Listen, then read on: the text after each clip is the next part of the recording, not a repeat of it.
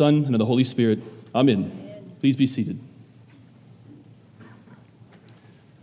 So it's hard to figure out where to even start with this parable. This parable has caused more confusion and provoked more questions than almost any other parable in the Gospels. And while the parable itself isn't all that complicated, the story that it tells is fairly simple. This parable, for all its simplicity, doesn't work like any of the other parables you know. Let me explain what I mean.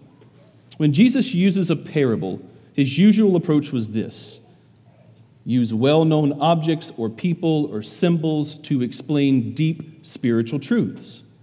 And Jesus possessed the unmatched ability to use these ordinary objects in such a way that he revealed deep realities about the kingdom of God. And even though Jesus was revealing these deep, hidden spiritual truths, you could still understand the point he was making. You intuitively understood the point Jesus was driving towards in most of his parables. When Jesus wanted to explain to the Pharisees why he was eating with sinners, he told a parable about a shepherd leaving 99 sheep behind in order to retrieve the one that was lost. It's just a simple story about a lost sheep and a shepherd. But this simple story illustrated the depths of God's love and his commitment to seek and save sinners. In the parable of the prodigal son, a wayward younger brother leaves his father's house, squanders his wealth, and eventually finds himself starving on death's door. But the younger brother remembered that his father was a good man, and the younger brother decided to return home to his father's house. And when the younger brother returned, he finds his father waiting on him, and his father welcomed him in with open arms. Almost all of Jesus' parables work like this. And almost all of his parables, you clearly see what the common things of the stories symbolize. In the parable of the lost sheep, who does the shepherd symbolize? Jesus, right? What about the sheep? Who do they symbolize? Sinners, the lost. The parable of the prodigal son, who does the wayward son symbolize?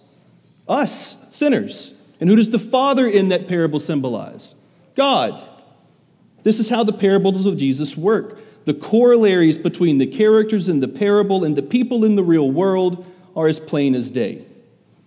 But let's try that exact same exercise with today's gospel text.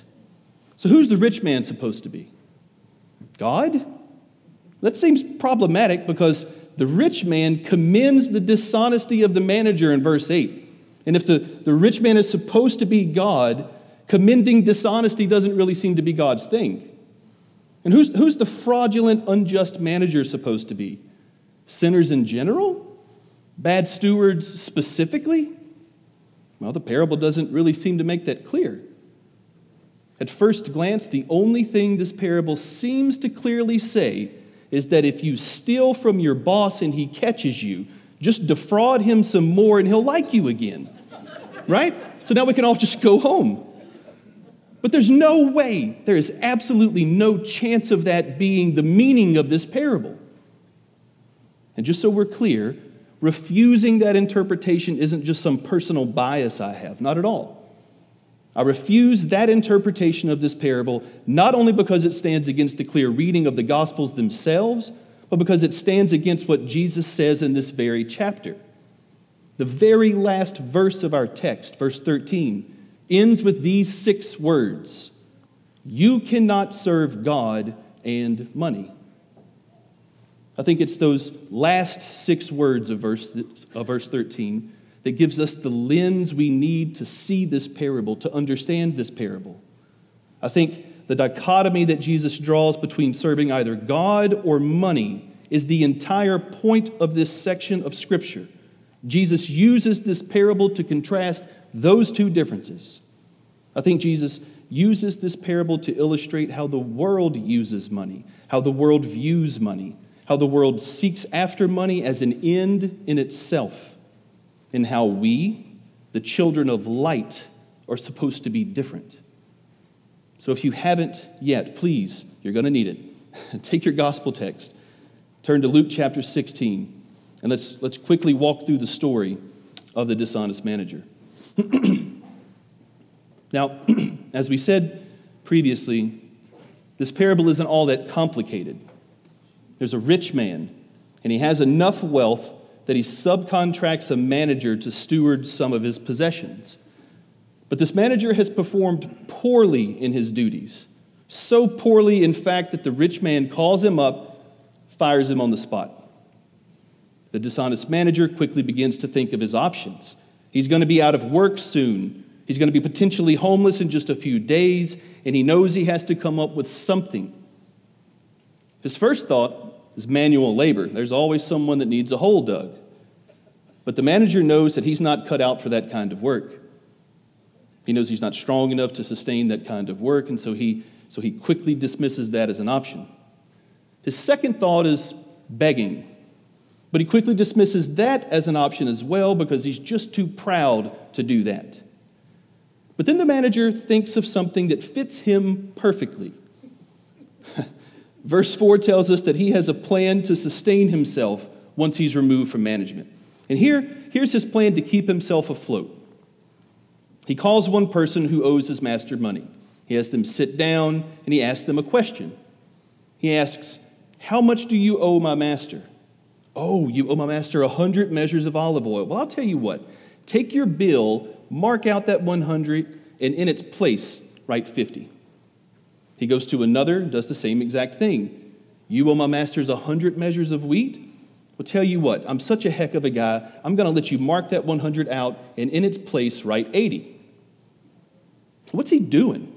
What is his plan in all of this? What does the dishonest manager hope to get out of doing this? Well, it's actually fairly simple. Reducing the amount of money these debtors owe his master. By doing that, the steward is hoping to purchase the goodwill and the affection of those people. His hope is that when he finds himself unemployed, the people whose bill he reduced will remember what he did for them. They'll remember and respond to him with a helping hand. Now, so far, we've made it through 7 verses of this text.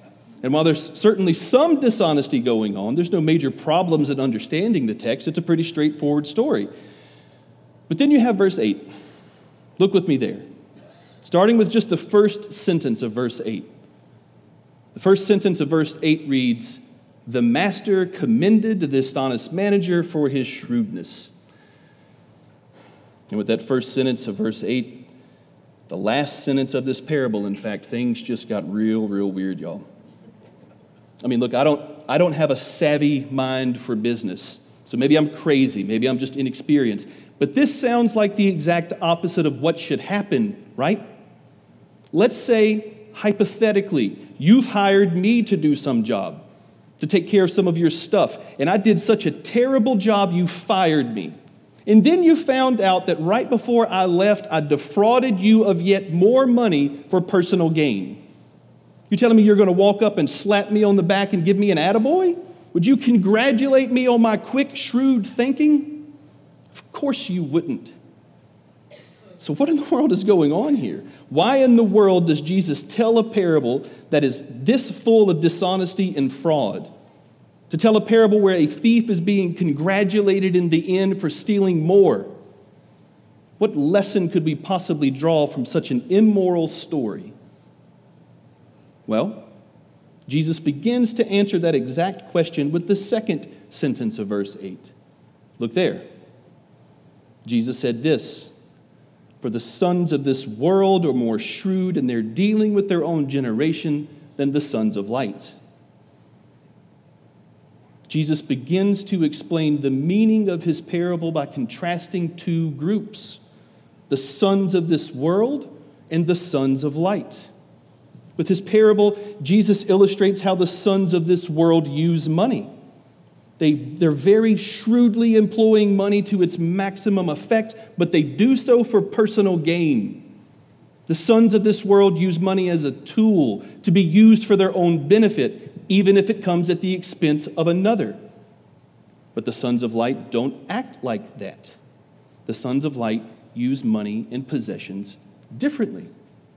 But how? Well, in the very next verse, verse 9, Jesus describes how we, the sons of light, should act. Look there. It reads, "And I tell you, Make friends for yourselves by means of unrighteous wealth, so that when it fails, they may receive you into eternal dwellings. Just when you think you've got this parable figured out, things go from bad to worse. Did Jesus really just say we should make friends for ourselves by means of unrighteous wealth? Guys, that's exactly what he just said. So how do we understand that? Well, the ESV translation of this verse, I don't know what version you have, but the ESV translation, it's not wrong. And look, full disclosure, I made a B- in Greek, so I don't really have the kind of authority I need to offer a critique here. But man, the way this verse is translated is just super unhelpful. When we read the phrase, make friends for yourself by unrighteous wealth, what it sounds like we're saying is, make friends for yourself by wealth we've gained unrighteously. But there's no way that Jesus is saying that. There's no way he's saying, hey, go make some money in unrighteous ways, but just be sure to drop some in the offering plate on Sunday morning. That's not what he's saying. So if he's not saying that, then what is he saying? Well, I think the key is the word here that's translated as unrighteous wealth. You've heard this word before. It's the Greek word mammon. And mammon is a word that means a variety of things. It is the word that's often used for money or possessions. That's true. It's the word used to refer to the things of this world in general. It refers to the stuff that this world says is valuable. Mammon is the word used to describe things which have value, but value that is fleeting, value that lacks eternal value. And if you understand mammon like that, then Jesus is saying something kind of like this. Make friends for yourselves by using the temporal, the finite, the fleeting things of this world, so that when the things of this world pass away, you are received into the eternal dwellings. Use the things of this world. Use the things that God has given you. Use the material blessings that you possess in order to invest in the kingdom of God. Because an investment made there never perishes. You hear the difference between those two? The sons of the world are like the dishonest manager. They see mammon not as a tool to be used, but as a goal to be pursued. They make no mistake, the sons of this world will pursue mammon at all costs. They will use people to attain it. They will lie and steal to secure it, and they will step on and over whoever gets in their way. But guys, houses crumble, friendships end, and wealth evaporates. And if you place your hope and security in things like those, you place your hope in something that is fatally temporary, something that is supremely fragile, something that is assured to come to an end. And when the things of this world come to an end, all the hope that you've placed in them end as well. And the life that you've spent pursuing them will be for nothing. And with this parable, Jesus illustrates a life valuing the things of this world above all others. This parable illustrates how a son of the world values the things of this world. And as for as scathing as this parable may be, don't think for a second that what it means is that Christians must think money has no place at all. Well, of course it does. If you've ever wondered where your next meal was coming from, if you've ever sat in the dark because you couldn't afford the light bill, if you've ever wondered why this phone was ringing yet again, only to remember it was creditors asking you for money you didn't have, if you've ever been through anything like that, you know just how important money can be. Christians, the sons of light, believe that the mammon of this world has a proper place. The mammon of this world has a proper use in this world. The sons of light understand that the proper use of mammon, the proper place of mammon, is as a means. Mammon is a tool. Mammon is to be used and wisely implemented in this world. But mammon is not an end in and of itself. The proper ends of this world is God. The kingdom to which he is calling you is your goal. And you were charged by Christ to use every bit of mammon you can get your hands on to affect those ends, because those are the proper ends. The mammon of this world should be used by sons of light shrewdly. It should be implemented wisely into its greatest effect. The sons of light should wield the mammon of this world like a skilled craftsman wields a tool. A skilled craftsman who knows that the tool isn't the point.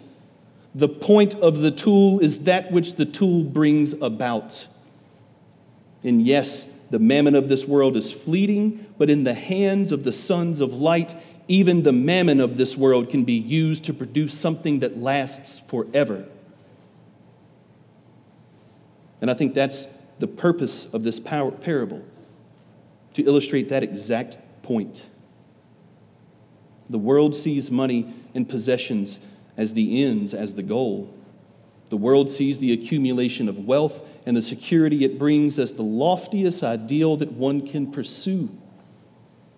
The world and the sons who belong to it will do almost anything in their power to pursue it. They are skillful in how they deceive. They are masters of fraud, and they create incredible schemes in order to accumulate as much wealth as they can. And they do so because in their minds there is no loftier pursuit. The sons of this world are like that dishonest manager. But the sons of light couldn't be more different. They know that the things of this world are not the loftiest goal. The sons of light know that there is no higher calling than the pursuit of God himself. There is no greater attainment than to be found into the kingdom that he brings. The sons of light should pursue that goal with all the vigor and focus that we can conjure. The sons of light should use everything at our disposal in that pursuit.